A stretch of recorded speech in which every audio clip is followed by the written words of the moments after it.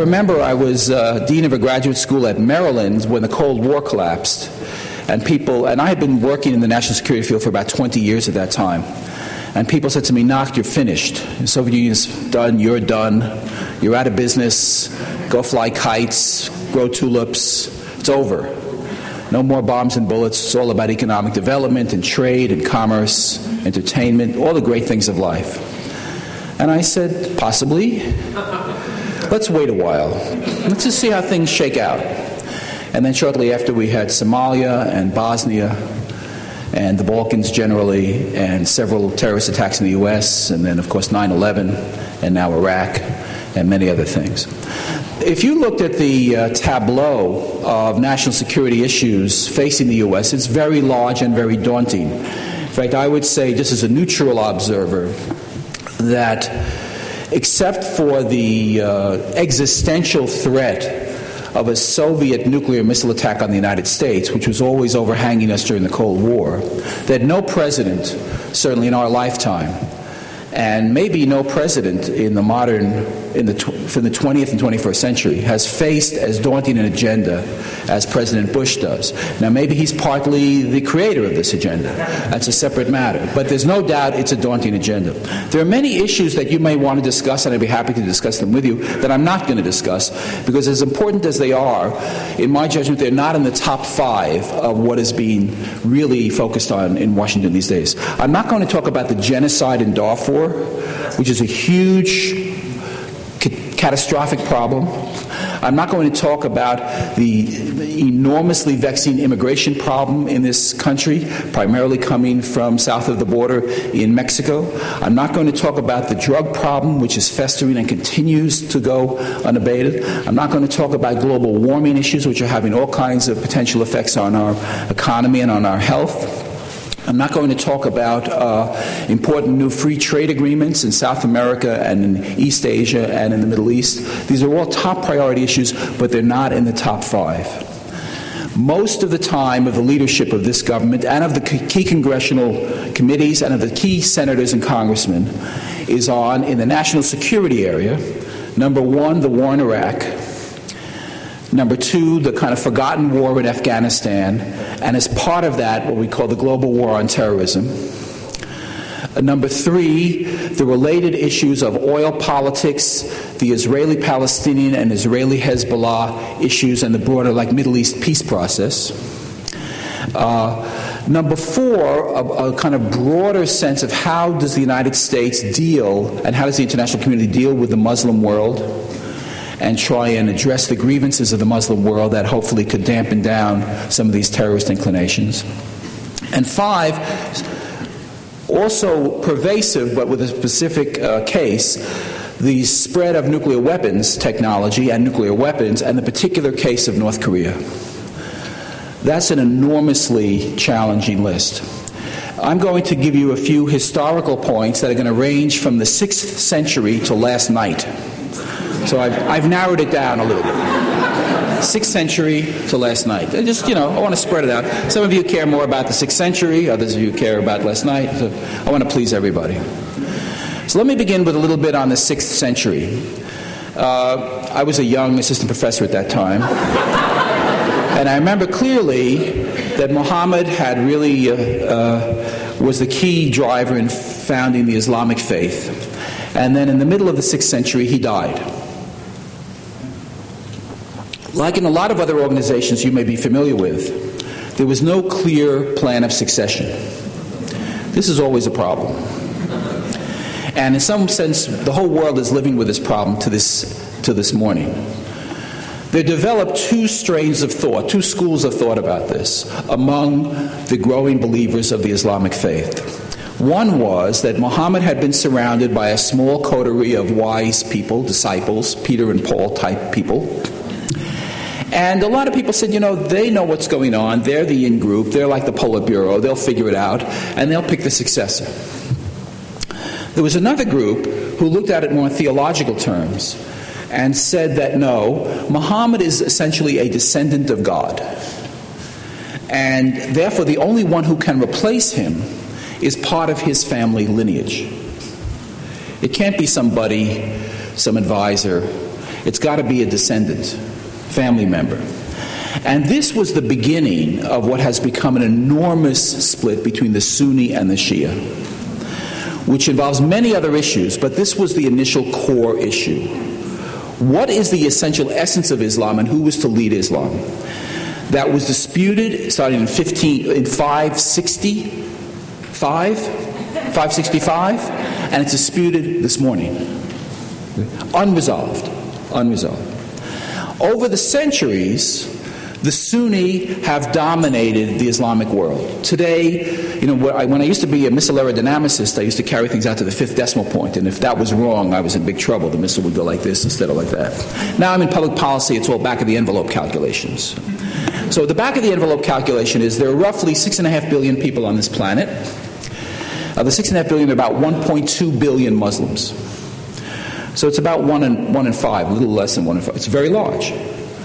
Of the 1.2 billion Muslims, back of the envelope, about 300 million are Shia. And the balance, the vast majority, are Sunni. The Shia tend to be concentrated in a few states. They are spread all around the world, but they only have a majority in a few states. The state with the largest Shia majority is Iran, where out of a population of about 70 or more million, 80% are Shia. This is the home of Shia Islam. And the great center of learning, Qum, which is actually where Nasrallah of Hezbollah studied, remains in some ways one of the holiest centers of Islam, and certainly the holiest center of Shia Islam. The second huge population center for Shia is Iraq, which has about 50% of the 26 million Shia. There are only 3 other countries in the world at the moment that claim Shia majorities. They're small states. They're Yemen, there's Bahrain in the Gulf, and there's Azerbaijan in the former Soviet Empire, the Caucasus. And now, because of demographic shifts, Lebanon is about to become Shia dominant. For years and years, I don't know if there are any Lebanese here, people of Lebanese extraction, but for years and years, a mix of Sunni Muslims and Christians dominated Lebanon, and also dominated and also suppressed the Shia. But now the Shia are about to be more than 50% of Lebanon. And of course, Hezbollah is hugely significant in that development. So I go through these demographics because you have to, if we're going to really get educated on the whole Islamic issue, you have to understand some of the basics. We are very poor at this. We're way, way behind. We have very limited expertise at our universities, at our think tanks, in the government, in the intelligence community. We don't have enough Arabic speakers and Farsi speakers and Pushtun speakers. There are all Urdu speakers and Hindi speakers. Remember that Islam, of the 1.2 billion people, another thing that we sometimes get confused about, has many different flavors, if you might. Right? There are Arab Muslims. So that's largely the Middle East. How do you know if you're an Arab? If Arabic is your primary language, you're an Arab. That's 300 million people in what we call the Middle East. Iran is not Arab. Iran is Persian. Their primary language is Farsi. It's not Arabic. And there's been a long history of hostility between the Persians and the Arabs, even though they're both Muslim. Of course, there's also, most of the Arabs are Sunni, and the Persians are Shia. What's the most populous Muslim country in the world? Indonesia. It's not Arab. It's not Persian. It's East Asian, and it's Muslim. Nigeria has a huge Muslim population. Sudan has a growing Muslim population. There are 7 million Muslims in the United States. 10% of the French population is Muslim. There are a couple million Muslims in Britain, in Germany. Turkey is a secular Islamic state. It's complex. To paint with a broad brush and a single brush is a huge mistake. And we have to guard against that as we try to get on the learning curve of understanding this. Now, how does all this relate to the security issues? Well, first, let's talk about the top issue, Iraq. I have a peculiar background which makes me largely untrustworthy to all audiences. And that is, I was a political appointee in the Clinton administration, confirmed by the Senate, took an oath of office in front of a committee headed by Jesse Helms and Ted Kennedy, both on the same committee. I had to say something that convinced both of them. This was not easy to do. I was up nights trying to figure out how to do that. Worked for 3 years on arms control and missile defense. I was involved in negotiations with the Russians and the Chinese. But later, I was asked to be on a committee and then chaired panels of a committee under the current president, not on Iraq, but in the area of preventing weapons of mass destruction coming into this country and being used against the United States. So Clinton political appointee, Bush advisor, no one trusts me. So I understand. I look in the mirror myself every morning and I go, who is this? So I'm going to give you my straight poop of what I think is the straight poop. I think the Bush team, and the Bush team, you have to understand, has an axis of enormous strength, although it may be waning now, but for 5 years or more, the strength was Cheney-Rumsfeld. Cheney-Rumsfeld is the strength of the Bush axis. They're the idea people, they're the forceful policy people. Everyone else is trying to modify things at the margin of what Cheney and Rumsfeld want to do. Cheney and Rumsfeld, you perhaps know, are very close. Rumsfeld was a White House chief of staff under Ford, and he recruited Cheney, who was a young intern. Not such a good term, is it? Cheney's a native of Casper, Wyoming. I've actually visited his high school because my oldest son married a Casper girl. And he was he dropped out of Yale, was fooling around. Smart guy, but didn't pay attention. Was thrown out of Yale. And later graduated from Wyoming. And he was actually all but dissertation at Wisconsin when he got this White House fellowship. He went to work for Rumsfeld, who was a Princeton wrestler, smart guy, had been a congressman from Illinois, and they really bonded. They have same ideological and personal interests and personal habits. Rumsfeld is about 9 years older than Cheney. And then later, when Rumsfeld became Secretary of Defense under Ford, he urged that Ford appoint Cheney as White House Chief of Staff. And at the age of 34, Cheney was White House Chief of Staff under Ford. So they go back then. They go back to the 70s. Now it's 30 years later. They're like this. Only now, because Cheney is the superior as vice president to Rumsfeld. Their view was that, especially after 9/11, it was important to go into Iraq for several reasons. Not necessarily all the reasons that the whole administration advertised. They really thought there were weapons of mass destruction in Iraq, chemical and biological. I don't believe that there was any evidence at any time, and I have clearances and I followed some of this.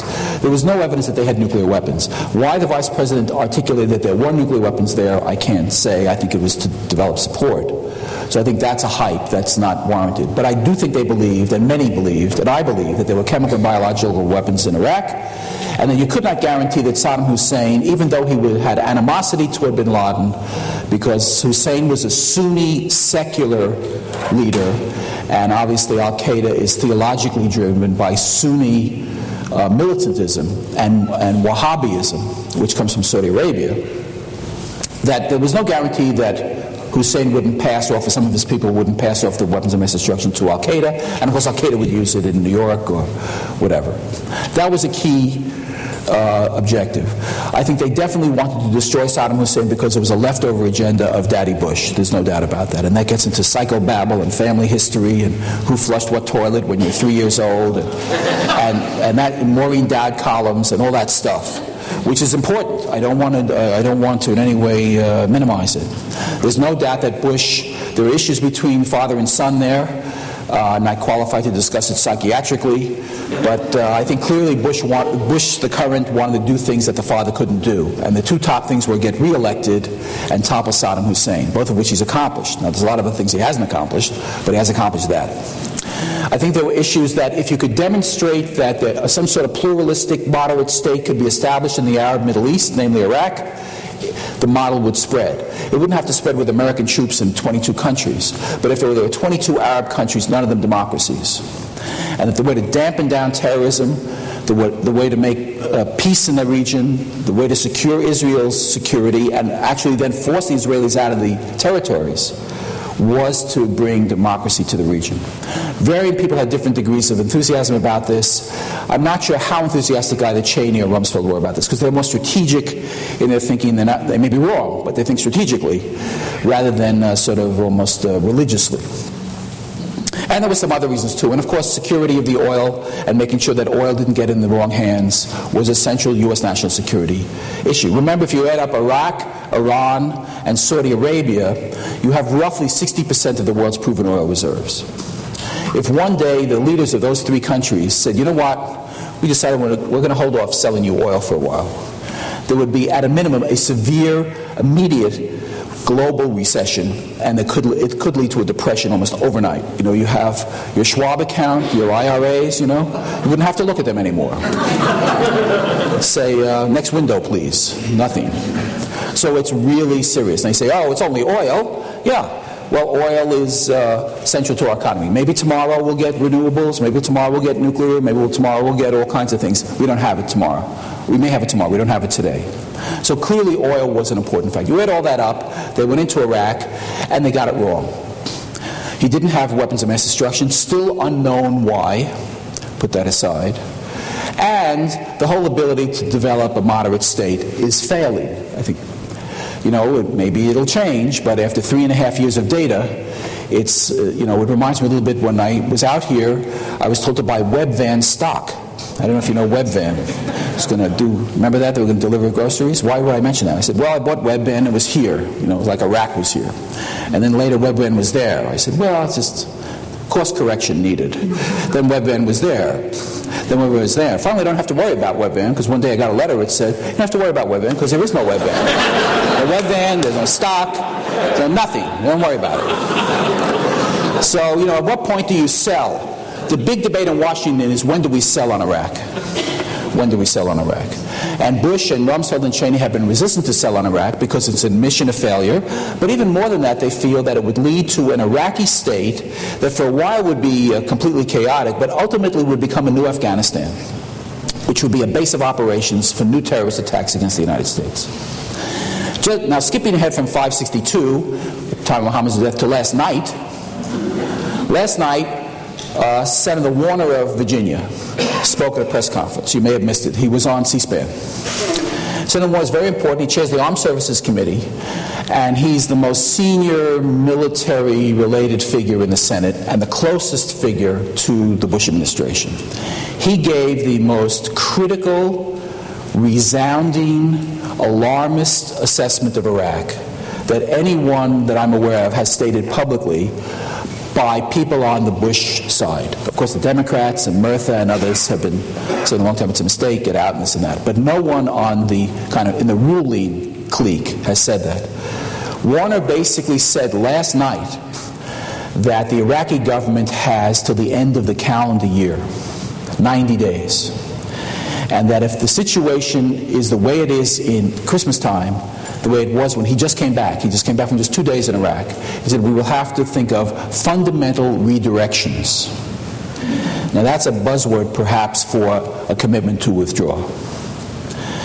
Because we haven't been able to cope with two concomitant issues: the emergence of intense sectarian violence between Sunni and Shia groups, the Sunni minority that fears that they will be oppressed if the Shias take over completely and will retaliate for all the suppression of the Shias under Hussein, and the insurgency of outsiders coming in from Iran, from Saudi Arabia, from Yemen, from Pakistan, from Britain, from Germany, from America, from outside the region to fight the Americans largely in the name of Al-Qaeda. Now, Al-Qaeda has a different view than a lot of the other groups. The Al-Qaeda view is that there never actually quite existed what they're now saying they need to resurrect, but they claim that there was roughly an Islamic empire called a caliphate from roughly Spain and France in the west to Indonesia, the Philippines, Malaysia in the east, cutting across the Middle East, what we call the Persian Gulf, South Asia. Remember, India has 170 million Muslims, and India is a Hindu country. India has more Muslims than Pakistan. India's Muslim minority is bigger than Pakistan. They're not Arab, they're not Persian. They're Sunni, all the way to Southeast Asia. The bin Laden view is that the whole concept of the nation state America, Mexico, Canada, is a product of the West. And it's illegitimate. There shouldn't be borders and sovereignty, and what you do here is different from what you do in Mexico City. No, there should be one rule of law. His interpretation of Islam would be the rule of law, from Barcelona to Jakarta. And that would be what I call the immediate goal. The immediate goal is to kick the Americans in the West out of the Middle East and create this caliphate. And then he claims, and Zawahiri, his intellectual advisor and an aide and medical doctor and many other things, claims that that would be the stepping stone to the Islamicization of the entire world, in which there would basically be two kinds of people. There would be believers of Islam who would live in the caliphate, and there would be dead people. So that would be your choice. You could sign up either way. It's your choice. Freedom of choice. So that's the vision. Get the Americans out, develop the caliphate, Islamicize the world. Many Muslims, many militant Muslims, don't share that view. They have a different view. I think most of the Shia Persian Iranians, and Ahmadinejad as the head of that, the secular head, as well as the leaders, the mullahs, the Khamenei, who replaced Khomeini, their view is the resurgence of Shia Islam and of Persia and Iran becoming the grand regional power. It's not about the caliphate. They know they're never going to convert 900 million Sunni Muslims to their point of view. They've got a different view. The Hamas Sunni militants who oppose the existence of the State of Israel in the Palestinian territories, they're Palestinian nationalists. They're religious. They want a Palestinian state. They're not interested in a caliphate, right? Maybe, in 25, 50. But that's a long way. They want a Palestinian state that is theocratically responsive to their understanding of Islam, in which people can live freely, but they will control it. If the Jews want to stay, that's fine. If they don't want to stay, that's fine, but they'll control it. That's their view. The non-Hamas Palestinians, the Palestinian Authority, are Palestinian Muslims and Palestinian Christians, that many of whom want a two-state solution with Israel. But they're not in power now. And if you've been following the press, you know that there's current fighting right now, armed fighting right now in Gaza and in the West Bank between Palestinian Authority and Hamas. They're fighting today. They're fighting today because Hamas's inability to recognize Israel, which they really couldn't recognize because it's in their fundamental core, what makes them different, has triggered an economic embargo, and the people aren't being paid. And this has caused armed struggle within the Palestinian state. You've got Israelis of various stripes. As long as the Israelis feel threatened, then that strengthens the hawkish elements in Israel and prevents the development of a more moderate strategy that could lead to some sort of negotiated settlement. The last chance really was under Clinton in 2000 with Barack and Arafat, and ultimately it failed. That's a whole other story. The Hezbollah are Shia militants, and they want first to control all of Lebanon. It's not a matter of should they disarm in Lebanon. They want to control Lebanon. And all the demography shows the Shia population going up. And then they would also like to take a chunk of Israel as well. Maybe they'll have to big shootout with the Palestinians over which part of Israel to take. Nasrallah, the head of Hezbollah, said in March, before the war started, he has read all of the political and military biographies of the great Israeli leaders. He said, you have to know the enemy. He's a very smart guy, 46 years old, studied both in Qum in Iran and at a major Shia center in Iraq. He said, people came to Israel for peace in the land of milk and honey.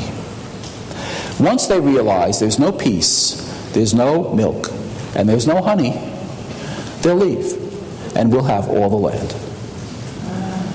That's it.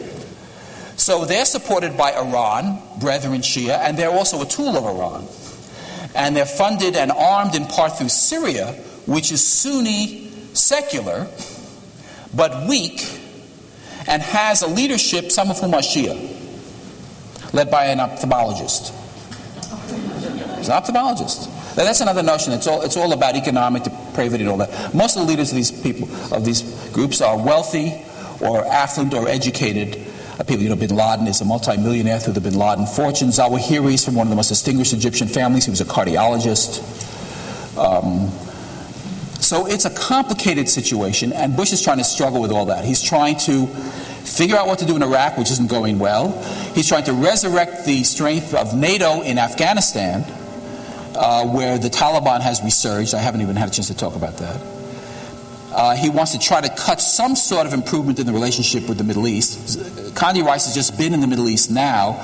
She spent time with the Saudis and the Egyptians and the Jordanians, who are key allies in the region, even though we have problems with all of them, especially with the Saudis, to try to develop some new strategy how to negotiate some sort of roadmap peace agreement with Israel and the Palestinians.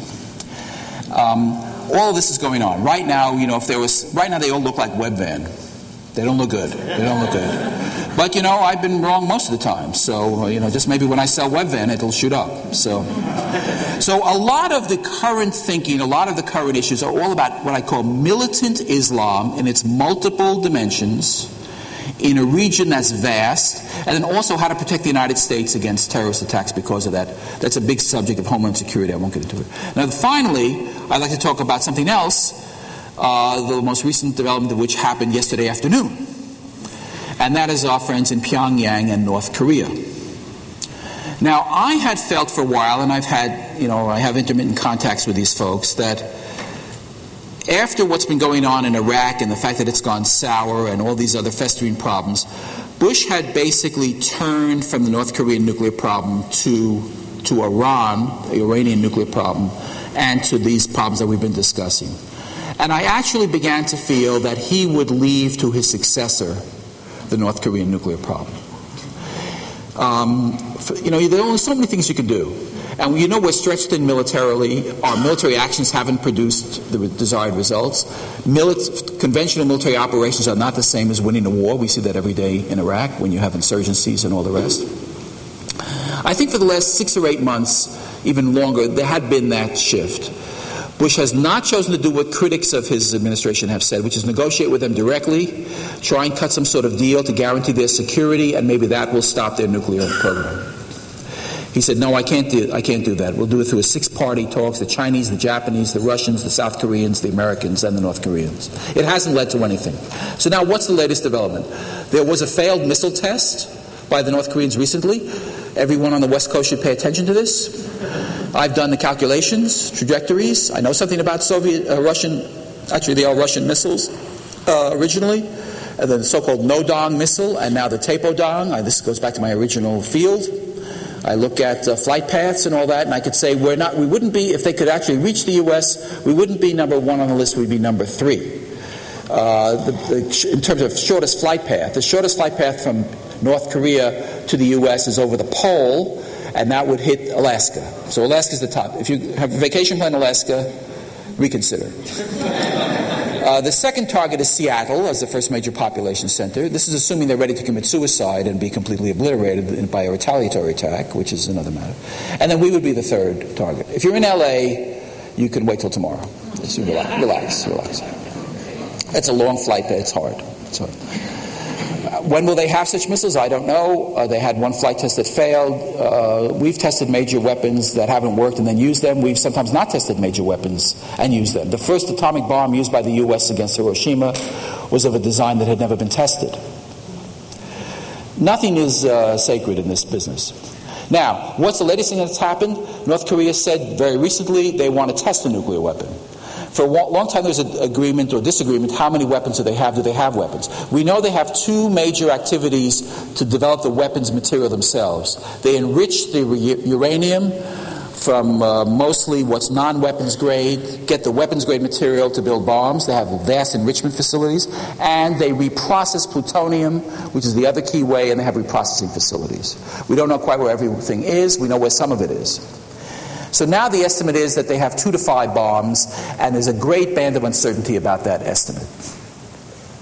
Now the North Koreans have just formally said they plan to test. They don't say when, they don't say where. Yesterday afternoon, the Assistant Secretary of State for East Asia, Christopher Hill, who would never make such a statement, as I'm about to tell you, without the approval of the Secretary of State, Condi Rice, and then the approval of the top leadership. It has to go through an interagency. That means Rumsfeld, it means the chairman of the Joint Chiefs, it means the head of the CIA, it means Cheney, and probably Bush. Christopher Hill said yesterday in a press conference, said North Korea has a choice. It can have nuclear weapons or it can have a future. It cannot have both. It's their choice. This is what the faculty say to me. Now, you can do what you want so you can have a future. What do you choose?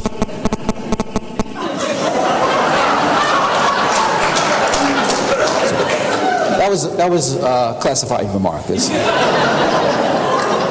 So and Bush just again said that he made a generic statement yesterday, leaving some event. He said, I am not going to leave my most vexing problems to my successor.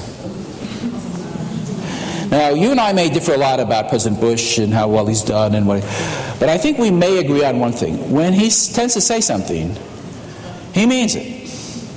And when he means it, he does it. You may or may not like it, but there is a kind of consistency of follow-through there. So I'm now, in my pulse-taking, beginning to think that if there's like a horse race of which thread is coming on, North Korea is coming up fast on the outside.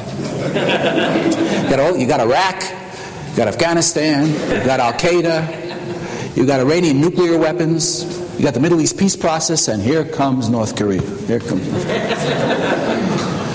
So I would say, not able to predict anything, not much will happen until the midterm elections. One political caveat, which a lot of my friends tell me, I'm not sure if they're right, but I'll report it, that they believe if the Republicans suffer sweeping defeats next month in the midterms, both in the House and the Senate, that a lot of the views about military action will be put on the back burner, and that it could even lead to Rumsfeld's resignation. So a huge Republican defeat could lead to a moderation in foreign policy. I'm not sure there will be a huge defeat, although the latest stuff about Foley and the latest stuff about Woodward's book are very harmful to the Republicans. But I'm not even sure if there is such a severe defeat, how much it will affect the foreign policy. But I will tell you, for the last 2 years of the Bush administration, fasten your seatbelt. There's a lot of action ahead. At a minimum, there's a lot of tough negotiation ahead. There may be some crises ahead, and there may be worse things ahead. So I'm glad you're here this year because, I'd like to meet you next year, but corrections. Thank you very much. Hopefully an upbeat correction. Yes, sir. Yes, I was surprised to see that in your list of the top 5, maybe it would be number 6, is a question of resurgent Russian nationalism. Yes. In particular regard to Georgia and the whole southern tier. Right. Thank you. Yes, Russia and China are not asleep. And so these are our two former adversaries. I would say there's quite a bit of attention being paid to what's going on in Russia and China. Let me just respond to the Russian, since that's the one you raised. I think clearly the bloom is off the rose with Russia. I was involved personally in the Clinton years, mid-'90s, later '90s, in negotiating with Russians at high levels and with the interagency team that Clinton had for Russia policy. I was at 4 summit meetings that Clinton had with Yeltsin. I sat across the table. And the American approach then was to help strengthen Russia economically and help democratize it. That was under Yeltsin, who had his own problems. Now we have Putin, very different man, former KGB man, has kind of what I call authoritarian inclinations. Smart, doesn't drink, jogs, 0 body fat. Tough guy. And he has taken many measures to squelch the media, to jail critics, to rig elections. He's been, quote, freely elected twice. He's supposed to step down. We'll see if he does step down at the end of his term. And now you have basically a crisis, as this gentleman said, with the neighboring state of Georgia. Georgia used to be part of the Soviet Union for 70 years. It barely has ever had any independent existence. I've been in Georgia, Tbilisi. First time I was there, I heard gunshots as the plane landed. This is not the winner. And I was greeted, I was in the government at the time, and an embassy car pulled up to the tarmac. So when I got off the plane, I didn't go into the terminal, which wasn't that great anyway.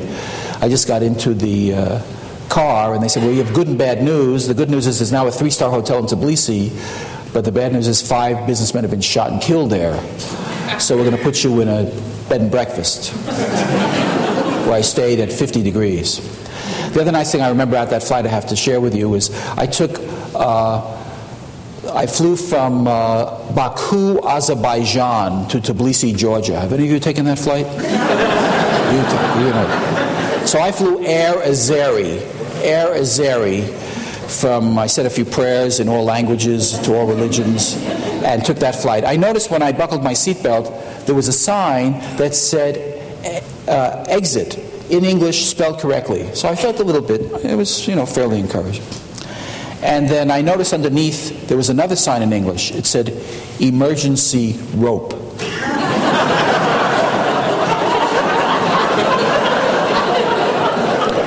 So what I did was I took a nap. It's out of my hand. So this is a Wild West place. There are gas and oil issues there. And now recently what's triggered this latest thing, and I'm sure you know much more about this than the rest of us, is that some Russian individuals were arrested by the Georgian government and viewed as espionage figures. And now Russia has basically cut off a lot of stuff with Georgia. Georgia must have good economic relations with Russia to survive.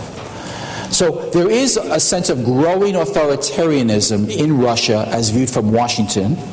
This is troublesome. It may be even close to being alarming, but it's, like what they say, the urgent crowds out the important. This is important, but it's not yet urgent. So that's why it's number 6 or 7.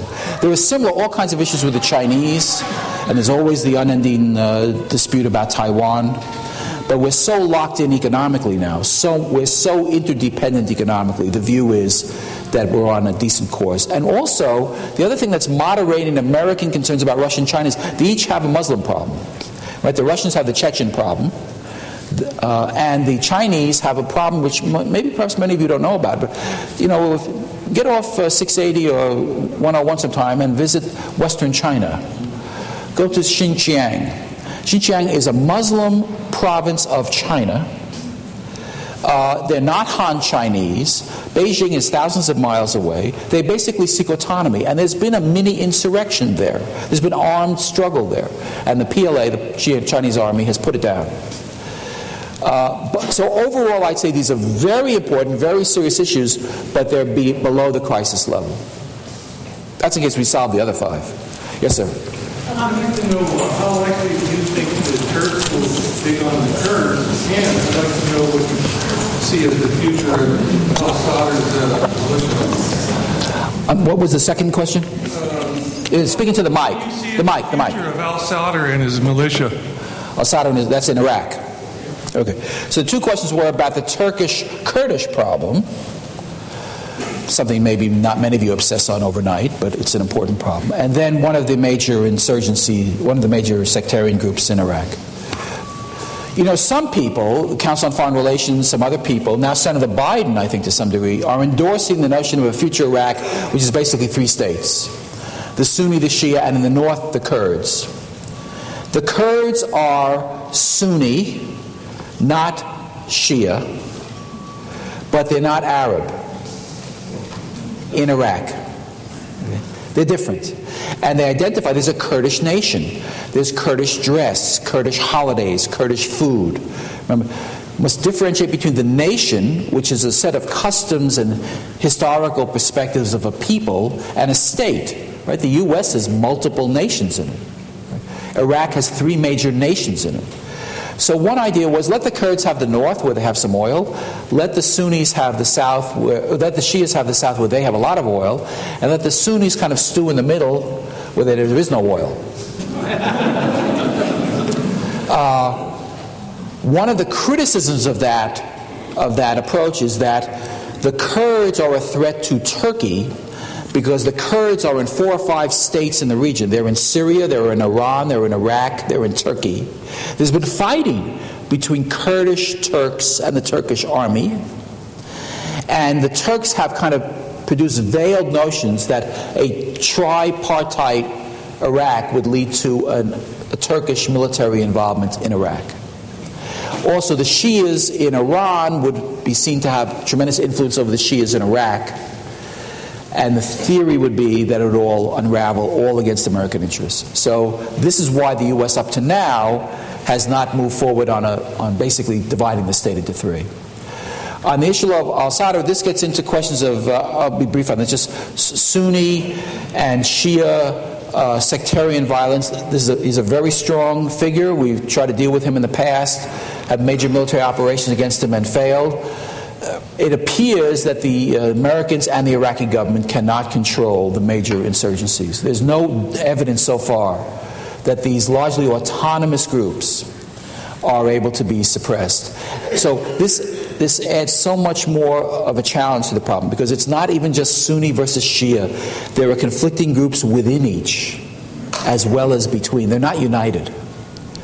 So it's a mess. Let me give you a bumper sticker version of Baghdad. I was at a dinner for just 10 people in the spring, around May. So this is only 5-month-old news.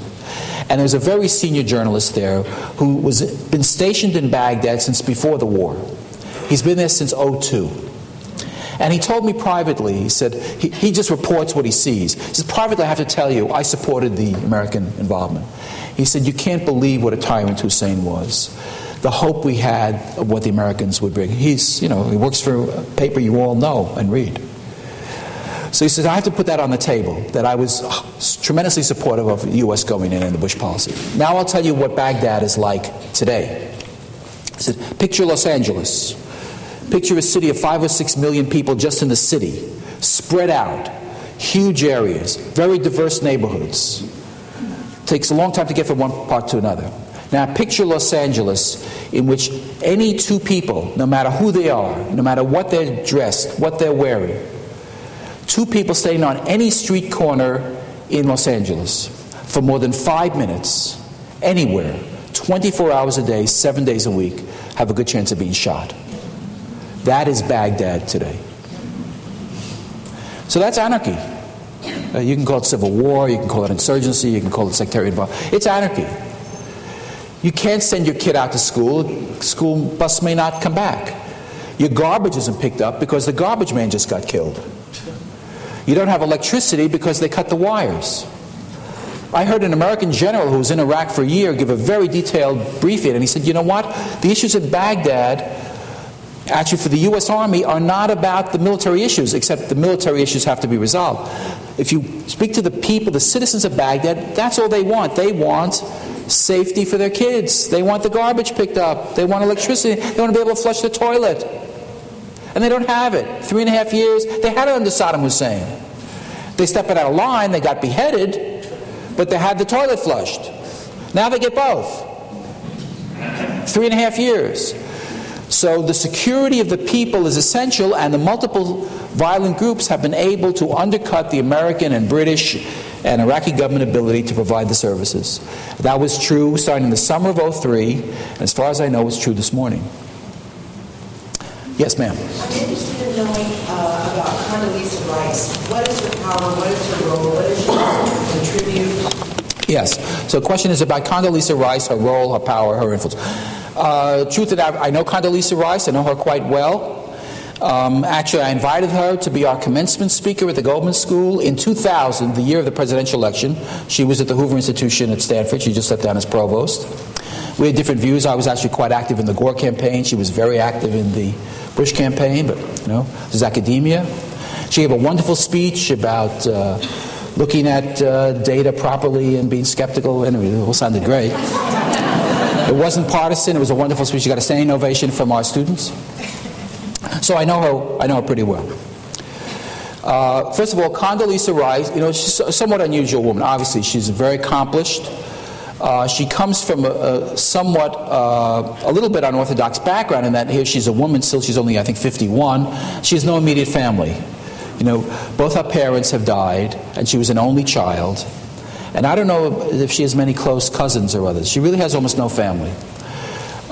She's a pianist, as you know, and She went to University of Denver, Notre Dame, and then back to Denver for a PhD. Her dissertation advisor was Madeleine Albright's father. And then she went to Stanford. She rose up through the ranks. She was then on the NSC staff under Bush the father, where she got to know Brent Scowcroft. And then she became Governor Bush's advisor during the 2000 campaign. She was made National Security Advisor for 4 years and as Secretary of State. So that's the resume. Now on the details, what's the clout? I believe in the first 4 years, she has one great advantage and one major disadvantage in the first 4 years. The great advantage was she became the interpreter of foreign policy for the president. She had his total trust. She could explain to him what he needed to know. Remember, Bush is also an odd case. He's the son of a man who was ambassador to China, ambassador to the United Nations, head of the CIA, congressman. He did all these things, and Bush was not interested in this stuff. He never traveled with him. Jeb Bush was with him all the time. Jeb Bush has traveled all over the world. I think you may recall in the 2011. Bush said he'd only been out of the country 3 times. Bush loves the Texas Rangers. He looks at the Texas Ranger box score every day, first thing in the paper. I think even when they're not playing. So Condi became the interpreter for Bush. And she was the honest broker. She did not, I think, offer too much of her own advice because she was caught in basically, in the first term, it was the Cheney-Rumsfeld axis versus Powell. And her own inclinations were siding more and more with Cheney and Rumsfeld. She became more hawkish over time. She also became more religious. I don't know if it was before or after 9/11, but she is now an avowed evangelical Christian. And it is said, I have not seen this with my own eyes or heard it with my own ears, so to speak. I understand that when she meets often with the president in the Oval Office, they pray together. So this is serious. So they are very close, personal and professional colleagues. So that is amazing. I mean, you just don't. Henry Kissinger didn't pray with Nixon. did a lot of things, but they didn't pray together. So, and the disadvantage was she was going up against these hyper heavyweights who she couldn't really compete against. Now we go to the second term. She's Secretary of State, and clearly Iraq hasn't been working. So her main push is negotiated agreements. She's pushing for negotiations. That's what a State Department person does. You know, if you're in the military, you get ready to shoot. If you're in the State Department, you get ready to eat peanuts and negotiate. That's what you do. But she's running into these problems because every problem is so tough. So tough. She tried, as you see, to intervene in Lebanon and Israel, and things got stopped. I mean, you make your own judgment without was that a success, was it a failure? Clearly, in Israel, it's viewed as a failure, and in the streets, in the Arab street, it was a big success for Hezbollah. Even though 70% of Hezbollah's capability was destroyed, but it'll be reconstituted by the Iranians. So she has a lot of time. She's looking for a success, I would say. There's 2 years to go. She wants to get one thing. She wants to hit one home run, if I can use a metaphor. But look at these problems. I mean, is it likely there'll be a major peace agreement between Israel and the Palestinians in the next 2 years? But right now, the Palestinians are fighting each other. You think we'll actually get Iraq stabilized in the next 2 years? Do you think the Iranian nuclear program will be stopped peacefully in the next 2 years? Do you think Al-Qaeda will go out of business in the next 2 years? Do you think the Afghanistan situation will be resolved? You think again, they all look like Webvan to me. So but there's no doubt she has a lot of clout. She has the president's ear. There are now publications saying Cheney's influence is waning because he's predicted things. They haven't worked out. He's got a very low public standing. She has fairly high public standing, not where she had hoped to be. There was talk about her being on a ticket. There was talk that she would be the vice presidential candidate. She wouldn't be involved at all in the politics. Someone would be the Republican nominee in 2008. McCain, Giuliani, Frist, Brownback, Romney. There are all kinds of candidates on the Republican side. And then she would be chosen, perhaps very attractively, for the VP. You don't hear about that now. She's got to have a success in the next 2 years. And I can tell you, as someone who's in government, you're very time-driven. This is not academia. This is not, well, if I don't finish it this year, I'll finish it next year. I've got 6,000 pages written, 6,000 more, I'll get it right. No. What's the 2-page memo I can get done in 10 minutes that's going to get this problem resolved? So the clock is really ticking. And the last 2 years of administration are always tough. Clinton tried in the last 2 years to get a lot done. He felt the pressure. He wasn't that successful in certain things. He had a minor personal issue that... This is great attention span, but for short periods. Yes, sir. Most of the people in this room have seen the United States war in Vietnam and the Soviet Union in Afghanistan, and now our war in Iraq.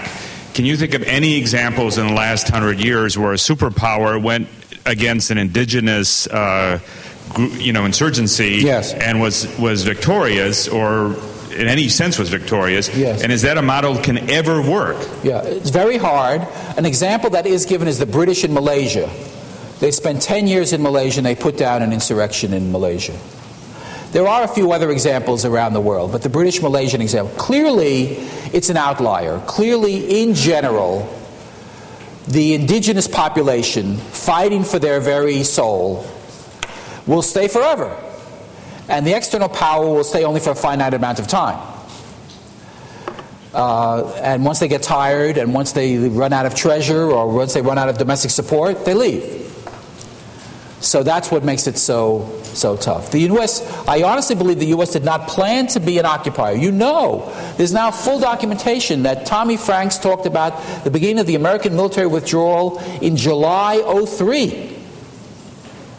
This was not phony stuff. They just misread it. They thought there'd be a conventional war, the U.S. would win quickly, the people would get together, there'd be 1,000 problems, they talk about it, we get out. Wrong. Web van. Wrong. Get it wrong. Except in my case, not hurt me, but nobody else. This case, it's hurting all of us. Yes, sir. We've seen the Bush administration's strategy to deal with radical Islam. Is there a consensus alternative strategy, and if it is, could you lay it out? Well, I think there's a growing view that we need to do a lot more. That Bush has clearly overemphasized the military card. The military card has to be played and has to be threatened to be played. We have to have a much more effective public diplomacy. We have to have much greater economic strategies in the Muslim world. We have to have a much greater effort to try to make progress in the Israeli-Palestinian issue. Much more aggressive diplomacy. So it's largely in the non-military areas that the consensus is growing. We have to do a lot more. I personally believe, I don't know how successful it would have been. I think with quite a lot of confidence, had Kerry somehow carried Ohio and won in 2004, with all of his problems and his own inconsistencies and all of that, there would have been major diplomatic and economic initiatives. They were on the plate, they were being planned by the staff, they were really ready to go. He didn't win. Bush has largely rejected them. He said, this is a fight to the death. This is the good guys against the bad guys. It's really simple. They're either going to kill us or we're going to kill them, and we're going to kill them first. It's really that simple. You don't have to worry about all this other, no conceptual frameworks and it's simple. It's simple. This is high noon. It's high noon. It's real simple. And he won twice, as Republicans say, elections have consequences. Right? That's how democracy works. Yes, sir.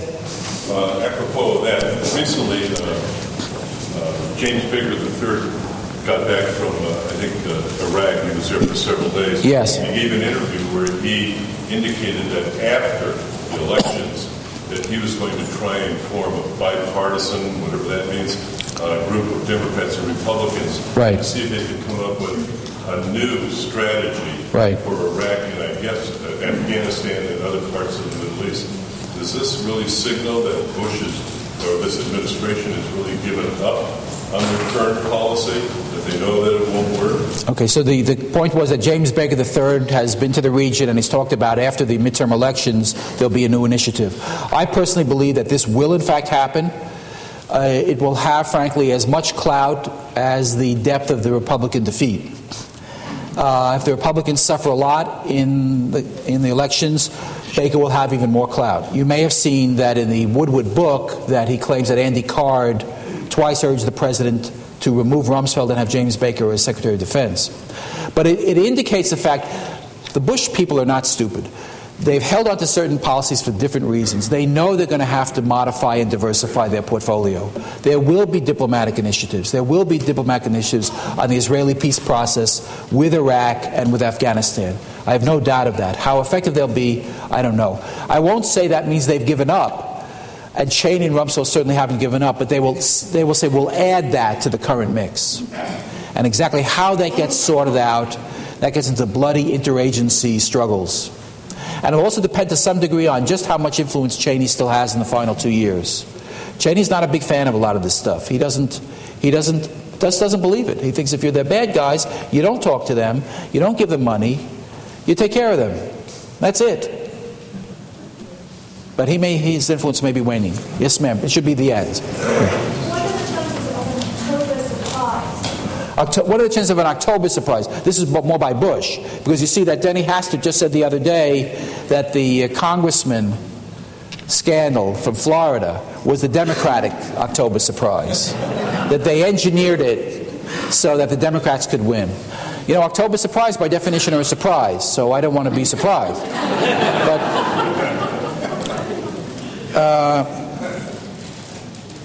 I personally have no knowledge of any Republican plan for a surprise.